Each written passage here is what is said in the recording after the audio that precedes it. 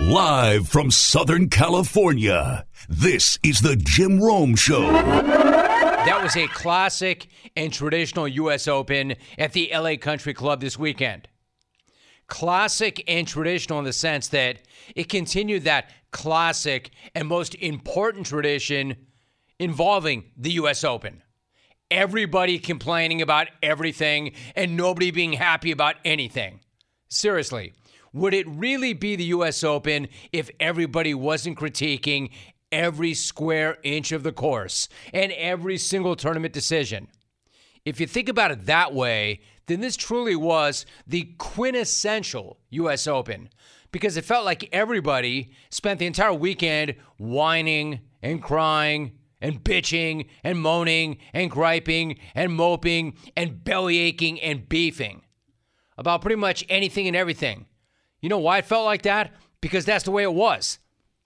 And if you think that I'm exaggerating or embellishing, why don't we go through a short list of the popular grievances? The course was too easy. There were too many players under par. There weren't enough fans there. The fans that were there weren't nearly rowdy enough. There were too many blind tee shots. The fairways were too big. The rough was too rough. It got too late. It got too dark. Planes kept flying overhead. The June gloom was too gloomy. The marine layer wouldn't go away. I mean, that's just the tip of the iceberg. I'm sure I'm missing a lot more. And I don't just mean lava spewers on Twitter with nothing better to do than reach for their phone and complain. There was some pretty high-profile players who got in on the action as well. Even the defending U.S. Open champ took a torch to the setup this year. Check out this quote on the atmosphere from Matt Fitzpatrick. Quote, "Very poor. It's disappointing on the USGA side. They want a great tournament. From what I've heard, a lot of members bought tickets, and that's why there's so many less people. Hopefully, it's not the same for other U.S. Opens going forward." End of quote. All right, so I'll give the guy this. He's got a point. The crowd was pretty weak, and I'll be the first to admit that. In fact, downright lame, right? Lame as hell. The U.S. Open looked like it was like some sort of sparsely attended John Deere Classic. Or maybe the best way to describe it, you know what it looked like? It looked like a live golf event. Horrible, right? I mean, what could be worse than that? It was pretty embarrassing for a U.S. Open, but don't blame us. Don't blame L.A. Don't blame L.A. sports fan. Don't blame L.A. native. Well, I'm the only L.A. native. The rest of you just came here. I'm the only one in L.A. Well, I'm not proper L.A. anymore, but I'm the only one in and around L.A. from L.A. Look it up. I am the only native in Southern California. The rest of you came here. But that aside, do not blame L.A. or L.A. citizen or L.A. sports fan or L.A. 405, 101 interchange or the 110. For once, it had nothing to do with any of that. For once, it wasn't L.A. sports fan being fashionably late or L.A. having so many other entertainment options and having to choose those options. The thing about this tournament is LA fan did not show up, didn't even have the chance to show up fashionably late or buy a ticket or decide to do something else. Because apparently, the USGA only made 9,000 general admission tickets available to the public per day. 9,000. For a major in Los Angeles. And at least half those tickets apparently did go to LACC members. Or maybe even more than half. Which means the real problem wasn't that nobody showed up. It's that there weren't any tickets really available. They didn't sell tickets. It's just that there are around 4,000 general admission tickets available per day. And they weren't cheap either. So I get that it's a historic and proud and exclusive and stuffy-ass country club. I get it. But you got to let people into the U.S. Open, right? You got to let people in. You just can't have a bubble U.S. Open because you don't want the gross, grimy, scummy non-members in your club stinking up the grounds. But the players and the fans watching at home weren't just critical of the crowds. They also hated the course setup too, because of course they did. And that also includes the defending champ, Matt Fitzpatrick. He said this, quote, "Yeah, I just think the golf course is interesting, to be polite, I think. There's just too many holes for me where you've got blind tee shots, and then you've got fairways that don't hold the ball. There's too much slope. Yeah, not my cup of tea." End of quote. Yeah, fair enough, my guy. I mean, you hated the place. You weren't the only one. But you can't go around dropping nukes like those and then jump back on Twitter and then try to casually yank them back. That's not how that works. Like, if you're going to say it, stand by it. He then went on to say, quote, on Twitter, to clarify, not criticizing USGA. Dude, to clarify, that's exactly what you were doing. Fine. But don't jump back on and try to unring that bell. Don't jump back on and try to put the toothpaste back into the container. You even called him out by name. You said, quote, it's disappointing on the USGA side, end of quote. Hey, look, I'm not here to honk the USGA. I am here to honk standing by what you say. But it's fine. It's fine. You're not wrong. Everybody else was severely disappointed too. I mean, seriously, everybody. It felt like the only happy person at the LACC at the end of the day yesterday was Wyndham Clark. Well, and I want to get to him too. What an awesome dude and what an awesome story. But he seemed like he was the only happy person there. Well, Wyndham Clark and Wyndham Clark's sister. Check out the reaction on the 18th green after he sealed the deal yesterday.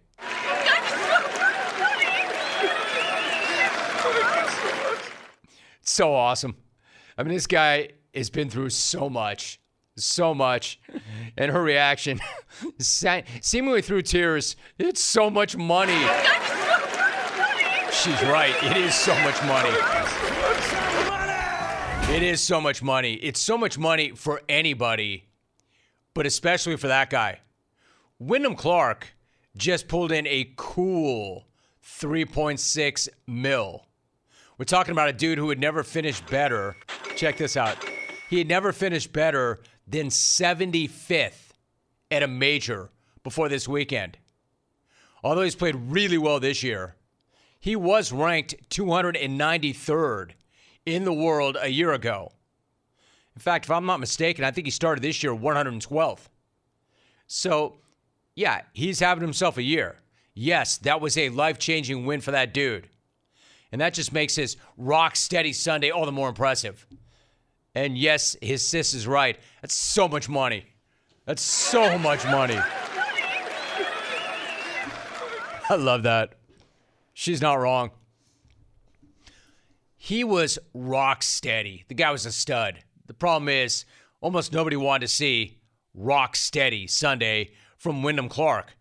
Before this weekend, unless you were a hardcore golf fan, you didn't even know who that guy was. So what you didn't want, and I'm taking nothing away from the guy. I love the guy. I can't wait to meet the guy. I hope we can get him this week. But if you never heard of the guy, the last thing you wanted from this weekend was rock steady from somebody you never heard of, right? But he never blinked during that even par 70. And Rory McIlroy never made a move. You kept waiting on Roar. Kept waiting on Roars. He came out firing. He had that birdie on the first hole yesterday, but then never made another one. 16 pars were never going to get it done, and they didn't get it done. That definitely was not a Sunday collapse for Rory like we've seen in the past, but it definitely was another underwhelming major Sunday. Yes, he finished only a stroke back, but he missed another major opportunity. We know how badly this guy wants another major.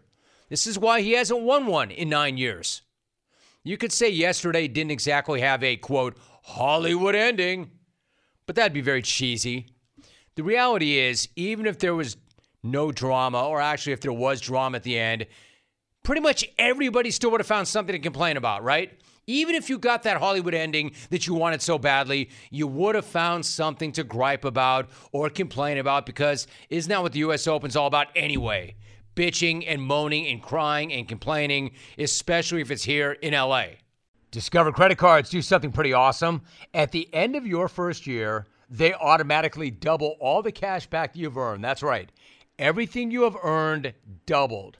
All the cash back from eating at your favorite restaurant doubled. All the cash back from that trip where you sort of learned to snowboard also doubled. And the best part, you don't have to do anything ridiculous to get it. Discover does it automatically. Seriously, though. See terms and check it out for yourself at discover.com/match. I could just hear you clones in my mentions. Hey, Rome, what a disgrace. Hey, Rome, the freaking holes didn't even work out right. Hey, Rome, did you see how badly the low amateur got boned on 18? Yes, I did. Yes, I'm aware. Gordon Sargent had his gimme putt rejected like it was some cheap 18th hole gimmick at a mini golf course. Oh, my gosh. What just happened, Gordon Sargent? Still going to be low am, though. You can't take that away. Gimmicky little miniature golf course, bitch. Yeah, no, you can't take that away. But he is the low amateur, and you can't take that away. Just like you can't take Wyndham Clark's first major or his $3.6 million away either. No matter how much whining and complaining and bitching and moaning and griping about how horrible the weekend was. You can see now why the U.S. Open hasn't been to LACC in 75 years. I know you clones be like, yeah, it's going to be another 175, Rome. Can you get beyond all that? It's not like you were playing the course. Can you get beyond all that? Just whatever you do, don't say that Wyndham Clark wasn't incredible. This guy played brilliantly. His story's even better. And while it may have taken a minute for him to figure it out, and he did go through quite a bit, lost his mother when he was 19, had to figure out his game, tried to quit a number of times. While it did take a minute for him to figure it out, I'm going to say he's figured it out. And I understand that golf is witchcraft and that nothing is promised. Ask Rory. But I'm loading up on Clark's stock right now because I love what I saw from the guy mentally and physically. I think this guy absolutely is one of the ones to watch. I think the guy's an elite player. I think he is here to stay. And I could not have been more impressed with what I saw from him. Oh, and it's so much money. That is such a priceless reaction. It was so great. And you can see that when he was coming off the track, how many people were so happy for him. So happy for him. U.S. Cellular has some great news, especially for you, person listening to this podcast. Right now, you can get one line with unlimited data for just $29.99. So, unlike other cell networks, you won't have to pay for lines you don't need just to get a good price. Get one line for $29.99 with unlimited data today. U.S. Cellular, built for us. Terms do apply. Visit uscellular.com for details. Alan Shipnook. Alan, good to have you back. How are you? I'm doing great. Happy to be here. Great to have you here. So another interesting weekend, especially at LACC. Let me get your thoughts on Wyndham Clark. He gets his first tour win last month at Quail Hollow in North Carolina. He'd only made the cut at two majors before the U.S. Open. So how was he able to overcome that lack of major championship experience and win? And then how unlikely a champ is he? Well, he's certainly an ascendant talent. I mean, I would say one of the 3 or 4 best swings in golf, and people have been waiting for him to break through, and it has happened quite rapidly here.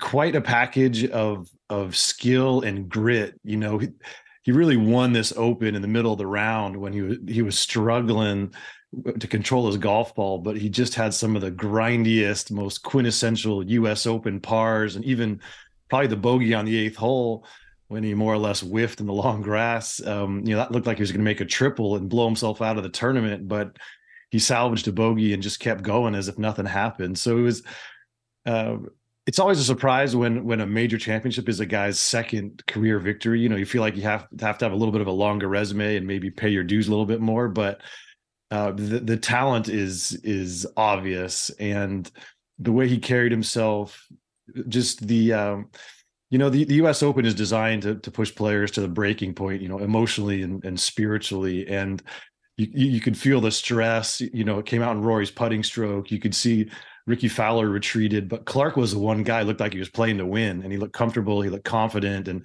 sort of self-contained, and it was just an incredibly impressive performance. So it's hard to imagine that this is going to be his peak. I mean, the guy has a lot of golf in front of him. It's going to be fun to see where he goes from here. I think that's well said. I agree with you. I think that he is an ascendant talent, as you point out, but this is not a guy catching lightning in a bottle and then we never see or hear from him ever again. I think he's here to stay. I think he's going to get better. I loved it. I loved everything I saw from him. You mentioned Rory. So Rory ends up losing by a stroke. He's got the 4 majors, of course, but none since the 2014 PGA Championship. How much of a missed opportunity was that for Rory? Oh, I mean, massive. Right. The guy birdies the first hole and couldn't make another birdie the whole day. I mean, obviously the course was playing tough, but so many missed opportunities. He was striking the ball beautifully. I mean, hit 15 greens in regulation. He from tee to green, he was fantastic, but it's not like Rory's a bad putter, but he doesn't make the putts when they matter. And that's the name of the game in golf. This was the exact same thing that happened at the old course at St. Andrews when everyone was playing offense and he was playing defense. And it's just, Rory is so good at golf. It's almost impossible that he hasn't won a major in a decade. And he's won, it's not like he's been in a slump. He's won everything else, the FedEx Cup, the race to Dubai, a million, the Players Championship, a million regular everyday tournaments.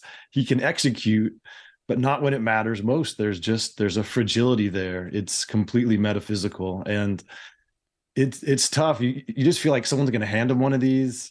I mean, he shot an incredible 4-round score at a U.S. Open, and it wasn't enough. So on some level, that's unlucky. But he was right there, neck and neck with Wyndham Clark the whole day. And as discussed, Clark does not have the pedigree. He'd never been there in the crucible of a final round of a major, but he looked like the guy who was playing to win. And it felt like Rory was just kind of hanging on or just trying to maybe get a putt to draw, but there was no conviction. And I don't know. He already has a sports psychologist. I think Rory needs an exorcism because it's just like he just can't get it done on Sunday at the major championships. And there's no explanation. I mean, sure, his wedge game comes and goes, and compared to other bombers who are used to having wedges in every par 4, it's mediocre, and that cost him dearly, on the 14th hole. I mean, there are some things he could clean up in his game, but ultimately it transcends that, and that's what's so vexing. I mean, after 10 years, you at some point you have to accept, like, maybe Rory just can't do it. It seems impossible, as good as he is, but maybe he just can't get it done. And it's maddening and it's frustrating, and everybody wants him to do it. He's the biggest star in the game right now that Tiger's essentially retired, and he's been this incredible spokesman and advocate over this very turbulent last year. And there's all these reasons. There's so much goodwill that follows Rory around. He's classy, and he conducts himself in such an admirable manner, but you got to win when it matters, and he's just not doing it. So it's frustrating for everybody in golf, and obviously for Rory as well. I think you're right, Alan. I think it applies to any sport. Playing not to lose is going to get you beat every single time. And I wonder, it's hard to imagine that he's gone 10 years without that 5th major, but it makes you wonder if he ever will. What about Ricky Fowler? How gut-wrenching a weekend was that for him? He's still looking for his first major. He started the day tied for the lead. He shot that 62, a record-breaking 62, to start the tournament off, and then he finished 5 over yesterday and tied for 5th. How gut-wrenching a weekend was that for him? A little bit, but I think big picture for Ricky, this was a major step forward. I mean, he's been in the wilderness for 5 years, and at least he contended. He put himself in the arena again, and he's been working on his swing very hard over the last 6 months. It seemed like a big ask for it to hold up Sunday at the U.S. Open when he really hasn't been there in so long. And I think, for Rory, this is a body blow. I think for Ricky, this is actually a building block, and he knows that he can do it, and he just got to tighten some things up, and he had to taste it again. And he hadn't been there in a major in ages. So I think you'd give Ricky a B+ on the week. Like, of course he struggled a bit on Sunday, but that almost felt inevitable. And I think he can really take off from here. He's raced up to 34th in the world ranking now, and being in that top 50 is monumental as far as getting into all the major championships and other important tournaments. So it was a career upgrade for sure. And it was hard to see him struggle. And even that last hole, he made that soft bogey, and that knocked him out of the top 4. If you finish top 4, you get invited into the Masters next year. There's all these games within the game, and so that one hurt a little bit. But Ricky exudes so much class. I mean, I was standing out there at the 18th green, and Wyndham Clark was celebrating lustily, as he should, and the hugs and the tears, and Ricky just stood on the back of the green patiently, hat in hand, just waiting to congratulate him. And a lot of guys would have stomped off to the parking lot, and it's just emblematic of who Ricky is. I mean, it's why people love him, because he's just a good dude, and he always does the right thing, and he showed a lot of grace and a lot of class on what was a tough day. So I don't know if he's back, but this was a big step in that direction. Yeah, I was going to say, not only did he wait patiently so Clark could have his moment, they actually had a moment, and I thought that Ricky was very endearing, and I thought that he took the time. I don't know exactly what he told him, but very clearly they had a moment, so I think that really does speak to his class. And obviously, it's not a U.S. Open unless everybody's complaining about everything. You were there. You walked the course. Obviously, LACC is a little bit different. The galleries were not large. They were not loud. You were on the grounds. Was it as bad as Twitter and everybody at home made it out to be? Well, nothing is as bad as golf Twitter makes it out to be. I mean, it's collectively the biggest group of grouches and grumps and you could ever imagine. So, I mean, I thought, and I still think LACC is a really cool golf course. I mean, it demanded so many different kinds of shots, and it was fun to watch. I mean, the golf was fun. I'm not one of those guys who obsesses about par. I mean, the winning score is the winning score. The USGA was much too timid in the setup on the first 2 days, and going to a venue for the first time, it's understandable. It wasn't that guys were shooting low scores. It was that there was no sense of danger in the golf course. The greens were too soft, and so they could attack. And it's okay to make birdies when you hit a great shot at the U.S. Open, but there needs to be a sense that there's risk, that there's something at stake. If you don't pull this shot off, you're going to get ejected. And there was no fire in the golf course. And so it definitely played a little too soft and a little too forgiving the first 2 rounds. It was perfect on the weekend. And if you look at, Clark was only 1 under on the weekend. I think Rory was 1 under on the weekend. Like, over the last 2 rounds, the course played perfect. And so that's not the fault of the design. It's really the USGA just kind of made a decision, like, we're going to err on the side of caution and not lose the golf course. And that's defensible too, because they've had some screw ups in the past. And so, it's the fireworks on Thursday. If you were at any other golf tournament, people would celebrate. It was great golf and it was fun to watch.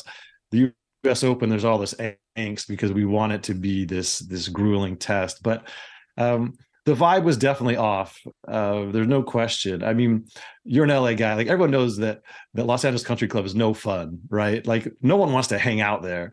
It's incredible facilities, but it's a weird place. It's super uptight, very stuffy. They've got all these rules from the 1950s, and so unfortunately, that bled into the feeling on the grounds because the club snapped up so many of the available tickets, and there were whole grandstands that were just reserved for the LACC members. And so they would be like 2/3 full, and the grandstand right next to it for the general fans, there was a long line to get in. That felt weird. This is the United States Open. Like, this is supposed to be meritocracy. This tournament is supposed to belong to the people. And that sort of elitism is better served at the Masters than it is at the national championship. So I think it was a strategic mistake to give the club so many tickets. I think, again, because the parking was really challenging, I think the USGA erred on the side of caution once again. They should have sold more general admission tickets. They should have lowered the price. You would have gotten more average fans, and it would have been louder and more fun. So it was a learning experience. Again, they're slated to come back here in 2039. Hopefully, we're all still alive then, and I would expect there to be some structural changes to if that's the way how it they comes conduct off. the Open. If that's the way, Alan, sorry to jump in. If that's the way it comes off, I don't want to be alive in 39. If that's the way it is, my man, you nailed it. You nailed it as always. Alan Shipnuck, my guest. Alan, you're the absolute best, dude. Much respect. Thanks so much. Are you craving some protein after a good workout? Don't make a shake or eat a bar. Grab a bag of beef jerky from Old Trapper instead. Old Trapper beef jerky is tasty and tender. It's made with real strips of steak and quality spices that are smoked over a wood fire. And it goes wherever you go, to the game, to the gym, to the beach. Look for Old Trapper in the Clearview bag. You can see the quality you are buying. Look for it in major retail stores near you. And if you don't see it, ask for it by name, because no other jerky compares. Old Trapper, what's your beef? At Woj ESPN, tweeting, breaking. The Washington Wizards are finalizing a trade to send All-Star guard Bradley Beal to the Phoenix Suns, sources tell ESPN. Beal's waiving his no trade to form a new Big Three with Devin Booker and Kevin Durant. Teams are still working through framework, but Beal is headed to Suns. How about that? A new Big Three, or a new alleged super team in Phoenix, or should I say an alleged super team in Phoenix. Just want to hammer that point home.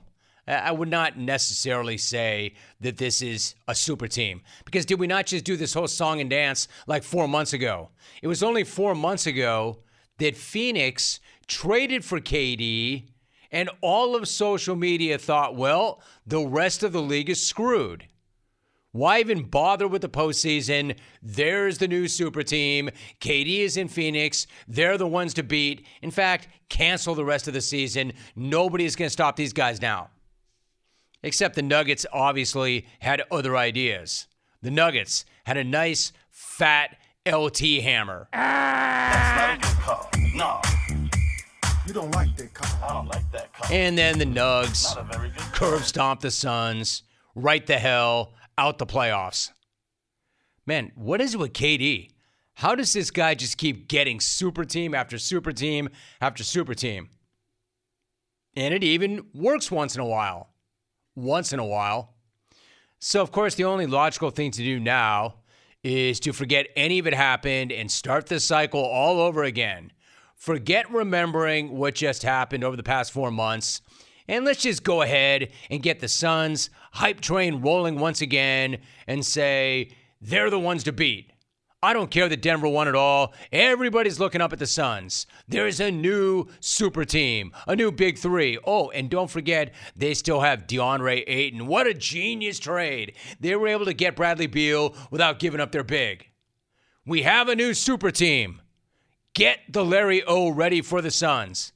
Yeah, go ahead and miss me with that. That's not a good call. No. You don't like that call. Look, I like Bradley Beal. Have always liked Bradley Beal. Nice player. And yes, the Suns just flat out stole him from the Wizards. I mean, did they negotiate with ski masks and clocks? That was a mug job. Just stole him. But it does not make them an unbeatable super team. I'm going to argue it doesn't even make them the favorites in the West. I mean, sure, it's an upgrade. Better Bradley Beal than an ancient Chris Paul. They're better. And, you know, I love what the deal represents. They've got an owner, man, who is all bleeping in. Utterly fearless. I mean, we're looking at 4 max-out guys right now, which is going to inhibit what they can do around the 4 max-out guys. But let's be real about this, right? The Wizards love Bradley Beal as a guy, so they want to accommodate him to the best of their ability. But what choice did they have? He had the only no-trade clause in the NBA. Let me repeat that. He had the only no-trade clause in the NBA, and it may be a minute or two before we see another no-trade clause in the NBA. So what could the Wizards really do? There were other really good teams that were interested in Beal, but he wanted to go to the Suns. So what could they really do? This guy had the ultimate hammer. That no-trade clause forced the Wizards into a situation where they just had to send their franchise player and their 3-time All-Star away, and all they got in return was an ancient Chris Paul, who I'm shocked is still even with that team. How have they not gotten rid of him yet? He'll probably never play for the Wizards. Landry Shamet, who I like, love him as a dude especially, and some second-round picks, and some swaps, and a bag of old deflated basketballs, and some used sneakers. Phoenix got this dude for nothing. In fact, before yesterday, Phoenix had a Chris Paul problem because Phoenix had no interest in paying CP3 next season, and now they don't have to. And they have Bradley Beal. So I'm not sure that he's the player that he once was, but I know he's an upgrade. So that's a no-brainer. That's a win-win. That's a slam dunk of a trade. I'm not saying that it wasn't. But realize this. 1 year ago, Rudy Gobert was traded for Pat Bev, Malik Beasley, Jared Vanderbilt, Leandro Bolmaro, the draft rights to Walker Kessler, 4 first-round picks, and a first-round pick swap, all for Rudy Gobert, a 3-time All-Star, just like Bradley Beal. So when you compare those two deals, this move is an all-time heist for the Suns. I'm not saying it wasn't. I'm just saying it does not make them a super team, just as KD's arrival in February did not make them the super team that everybody assumed. It doesn't make them a super team, and it does not make them the favorite over Denver. It makes them slightly more interesting. It's an upgrade. But they're going to have the same exact depth problems that doom them against the Nuggets in the playoffs, because that's a hell of a lot of money committed to 4 guys. Maybe they trade Ayton. Maybe not, though. So you better hope that the pieces fit. You better hope that they all share the ball, because now you've got 3 scorers that need the ball. And you better hope that Ayton figures out whatever has been bothering him. You know, if you want to put that on Monty, they better hope that's what that was. And they better hope that it works with those 4. Because what are they going to surround those 4 with? So I'm going to say I appreciate how aggressive it is. I appreciate what they got and how little they had to give up in return to get it. But let's not crown their asses just yet. And let's not forget that everybody tried to crown their asses in February, and the Nuggets treated them like JV scrubs. Let's not forget the Suns will only be better than the Nuggets when they actually prove it on the court. And let's not forget what the Nuggets just did to them and everybody else. All right, so last Friday was pretty much an awesome day in Smack-Off season, right? I mentioned this earlier. I will be the first to tell you, clones, do your job. But me, I'm always about accountability, responsibility, and giving credit where credit's due. So let me also be the first to say you did your job really well on Friday. In fact, you made it better. So good on you. Congrats. The problem with that is, okay, good on you. Congrats. You did your job. But the way I've always approached this job is back to zero. Every single day. Back to zero. What you did Friday does not matter today. Back to zero. Now, I will say Friday, we had Mark in Boston. We had James in Portland. We had an extremely violent and angry Matt in L.A. We had an even angrier John in Philly. My man Bo in Nashville showed up. And we also replayed this epic exchange from Payne and Pendergast, a.k.a. Shawnee the Cablinasian Pendergast, on Sports Radio 610 from Friday morning. You know, the one where Texans GM Nick Caserio just casually interrupted Shawnee to bring up the smack off. Nick Caserio, Texans GM, in studio with us. Okay, one other thing. What position? I can talk about the smack off. 2 weeks from today. Jeff and Richmond, RSVP. Did he? Okay, so you're keeping track. I mean, one of my favorite moments ever, honestly, on the program. And it wasn't even on our program. One of my favorite things ever. An active NFL general manager sensing that an interview, where he's being interviewed in studio, presumably, is winding down and the smack off is not going to be brought up. So the active NFL GM brought it up himself and cut off the host to do it. Because a true clone, an OG clone like Nick Caserio, is never going to sit down for a chat with a smack-off legend like Shawnee exactly 2 weeks before the main event without addressing the main event. Like, Nick was not going to let that fly. And I love that. So much so that I gave Nick a golden ticket for his efforts. Now, knowing Nick the way I know Nick, I don't think he's going to take me up on it.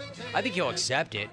He'll maybe frame it, put it in his office behind all of his other great accomplishments, brag about it, and he'll always have it. But I don't think that he's ever going to use it. I hope he does, but I don't think so. But I think that Nick will understand what it represents. It also seems like a pretty good time to remind everybody of exactly why Shawnee has such legendary status in these parts. So today, the Cablinasian gets the profile treatment. And really, with Sean, you don't even need a profile treatment. All you have to do is put up his resume and say, look at it. I'll play you some of the smack because it's hilarious and amazing, but the resume alone would do. Because look at what this guy has accomplished. A 5-time champ, 5 times. A 2-time runner-up. He finished 3rd. He's finished 4th twice. He's finished 5th. He's called the smack off 14 times and has 14 top 10s. It's incredible. In fact, the dude has never finished worse than 7th. He was the first smack-off dynasty in the jungle. And maybe the most impressive thing about Shawnee, other than the fact that since he started calling the show, he's launched his own really successful radio career. Aside from that, the most impressive thing about Shawnee is he took 12 years off and came back every bit as dangerous and as competitive and as relevant as he was when he left, with a 12-year period where he was nowhere to be found, at least as it relates to the smack-off. So why don't we go back to the very beginning? Let me take you back to the Cablinasian's first smack-off call. Way back, smack-off number 4. It's the Cablinasian in 1998. Wait, this is a quarter of a century ago. 1998. 1998, 4th annual smack-off. Gotta keep this thing moving along. Biggest day of the year in the jungle. Hope you're keeping score at home. Hope you took the day off. All right, let's go to it. We go to the Cablinasian. Sean in Houston. Rome, it is a privilege to be included in the biggest radio extravaganza of the year. Now, you know, Rome, in my time as a jungle dweller, it's like going to school. I've learned a lot. I mean, just in the last year, I've learned things like all Utah callers have the personality of a dish rag. I've learned that there is a part of me that really does want to eat the other half of the sandwich. And I've learned that John Candy is alive and well and living in Youngstown under the alias J in Y-Town. Now, here in H-Town, Jim, smack has basically become our 3rd professional sport. And the only downside as a smack runner that I see to it, the paychecks aren't quite as nice as, say, baseball or basketball. I mean, I've called this show dozens of times in the last year, and I have yet to get a W-2 from Premier Radio, and I have yet to find a 1040 form that has a place for me to claim Metrex nutrition packs and cartons of Aura Blast or DirecTV T-shirts as compensation. I mean, it's so amazing to hear 90s smack-off calls. Keep in mind, like, you could tell the guy was a star in the making, right? That was his first ever call. And you could just tell how smooth he was. But incredible that dude was calling the smack-off in 1998 and is still calling. And it's still a major factor. And still a major favorite to this day. I also love the references to the sponsors back in the day. Metrex. That was a big, big deal back in the day. You remember those bars? So Sean did not win in his debut with that call. However, he did win his first strap the following year when he hit us back when he made this call in 99. In this topsy-turvy world where the president can treat an intern like a blow-up doll while he's got Boris Yeltsin on speakerphone and still keep his job, where a team will guarantee Tony Martin a 6-figure salary even if he goes to prison, there are 2 constants that I know, Jim. One, the only way that Shaq gets his name on both sides of the forum is with a can of spray paint and a ladder. And 2, I know that from 11 to 3 Central Time every day, I'm going to be entertained. The influence of your show, frankly, Jim's been felt not only in your time slot, quite honestly, it's spilled over into the others. I mean, before your show came on down here, Jim, the typical call to the local afternoon show went something like, yeah, Kenny, first-time caller. I was wondering if Mike Hampton is a lefty or a righty, and I'll hang up and listen. Now, Jim, thanks to the jungle, the typical call to the local afternoon show goes something like, yeah, Kenny, first-time caller. I was wondering if Mike Hampton is lefty or righty, and I'll hang up and listen. I'm out. Yeah, major improvement, Jim. The Necks really get it down here. The Necks really get it down here. So that made Sean the king of smack for the first time.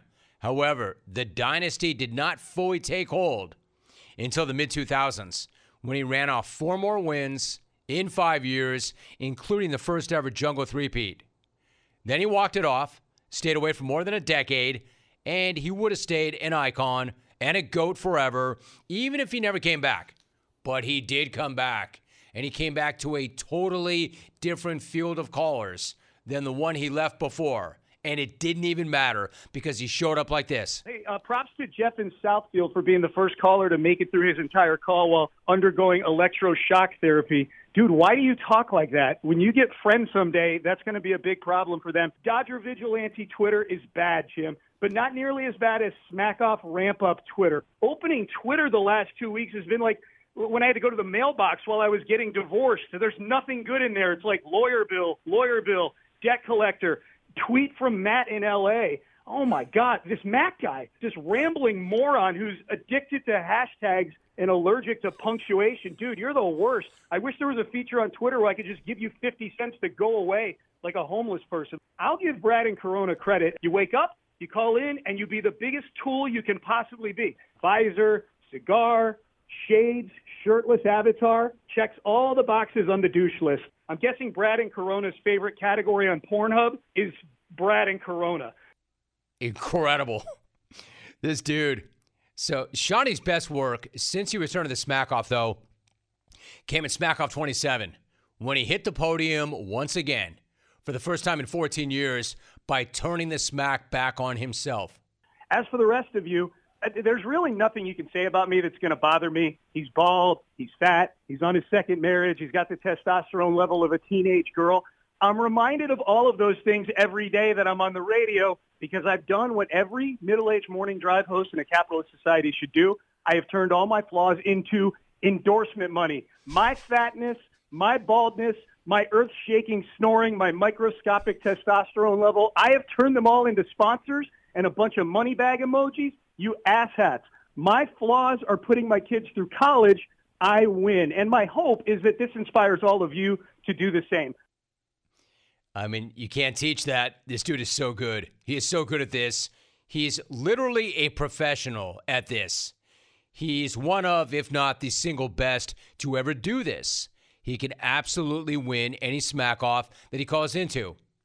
And now we know for sure that he will be calling in to Smack Off 29 because he RSVP'd via text right after the program on Friday. So the rest of you can plan on hearing more straight fire like this come the 30th. Happy day after Dong Day, Jim. 1998 was the first time I was invited to the Smack Off, and here I am. 3 kids, 2 marriages, and 5 titles later, and this never ever gets old. Bobby in Brooklyn. Where I come from, Bobo, we have a word for someone in New York City who speaks good English, okay? A visitor. Who's the best-looking Van Gundy brother? By the way, if your brother looks like Ron Jeremy and you're considered the ugly one, maybe time to get that face transplant, Jeff. Otis, my man, you're a pretty good caller already, but I got to tell you, when you finally learn to speak English, dude, you're going to be unstoppable. I took a torch that was passed by my predecessors, names like Ditola and Iafredi and Ditola and Iafredi. What the hell is Eustacia going to be able to teach NBA players, right? All he did was get drunk and lick a few co-eds.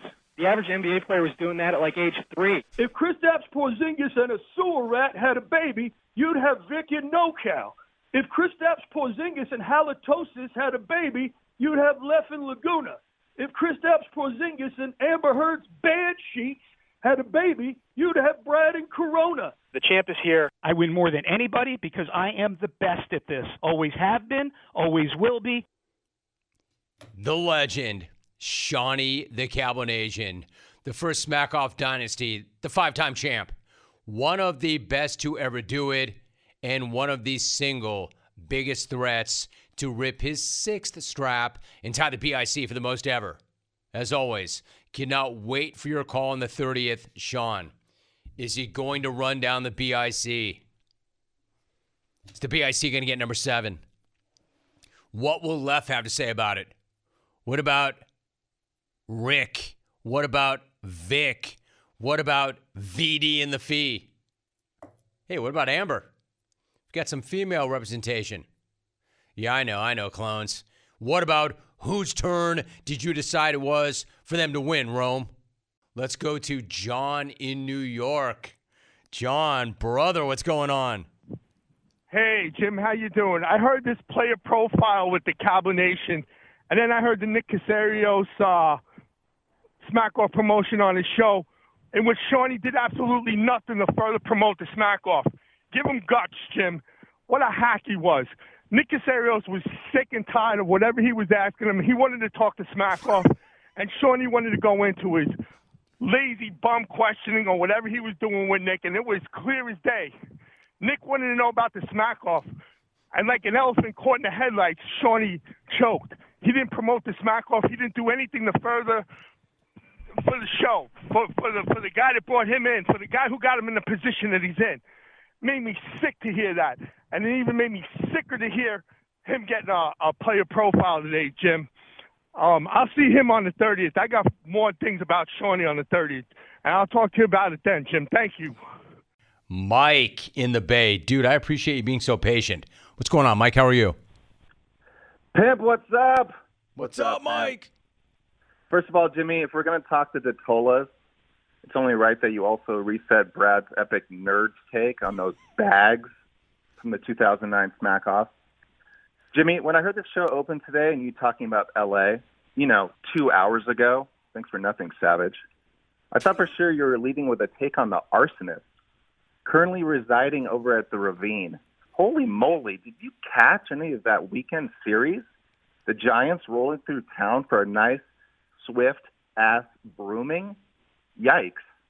Instead of walk-up music for each batter, the Dodgers PA guy should just cue up Prodigy's Firestarter every time Doc has to go to the bullpen these days. But, Jim, I had to take some umbrage with you claiming you're the only L.A. native. I am also an L.A. native, Jimmy. West Side born and raised. But if that makes us the only two people from L.A., Jim, does that make me the goose to your Mav? And if that makes me your wingman, can we organize a day on the town together? Jim, here's some ideas. Wake up in the morning, Rome, you hand-deliver me a coffee and a vegan scone from Earth Cafe.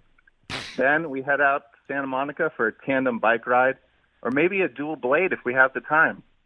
Then, Jimmy, we can pop over to Patrick's Roadhouse for lunch and say hi to Arnie, followed by a lovely hike in Malibu. We can go visit Kobe's grave, Jim. Albie, don't run me yet. I'm about to compliment you. Then, Jimmy, you, DJ, and I can take in a Dodgers game at the end of the day, order a couple of pops from that usher, Mark in Hollywood, and then spew all over the upper deck at the absolute disaster the boys in blue are this year. War of the Clones getting the legend Alvy into the Radio Hall of Fame next. There is no jungle without Alvy. War, RIB getting over the line. War, Mike and Indy finishing in runner-up spot again. Out. So I agree with maybe 85% of that. 85% of that call was fair. Maybe. The Kobe grave blast was totally unnecessary, and Alvin, you should have run him for that. Extremely distasteful. Good night now!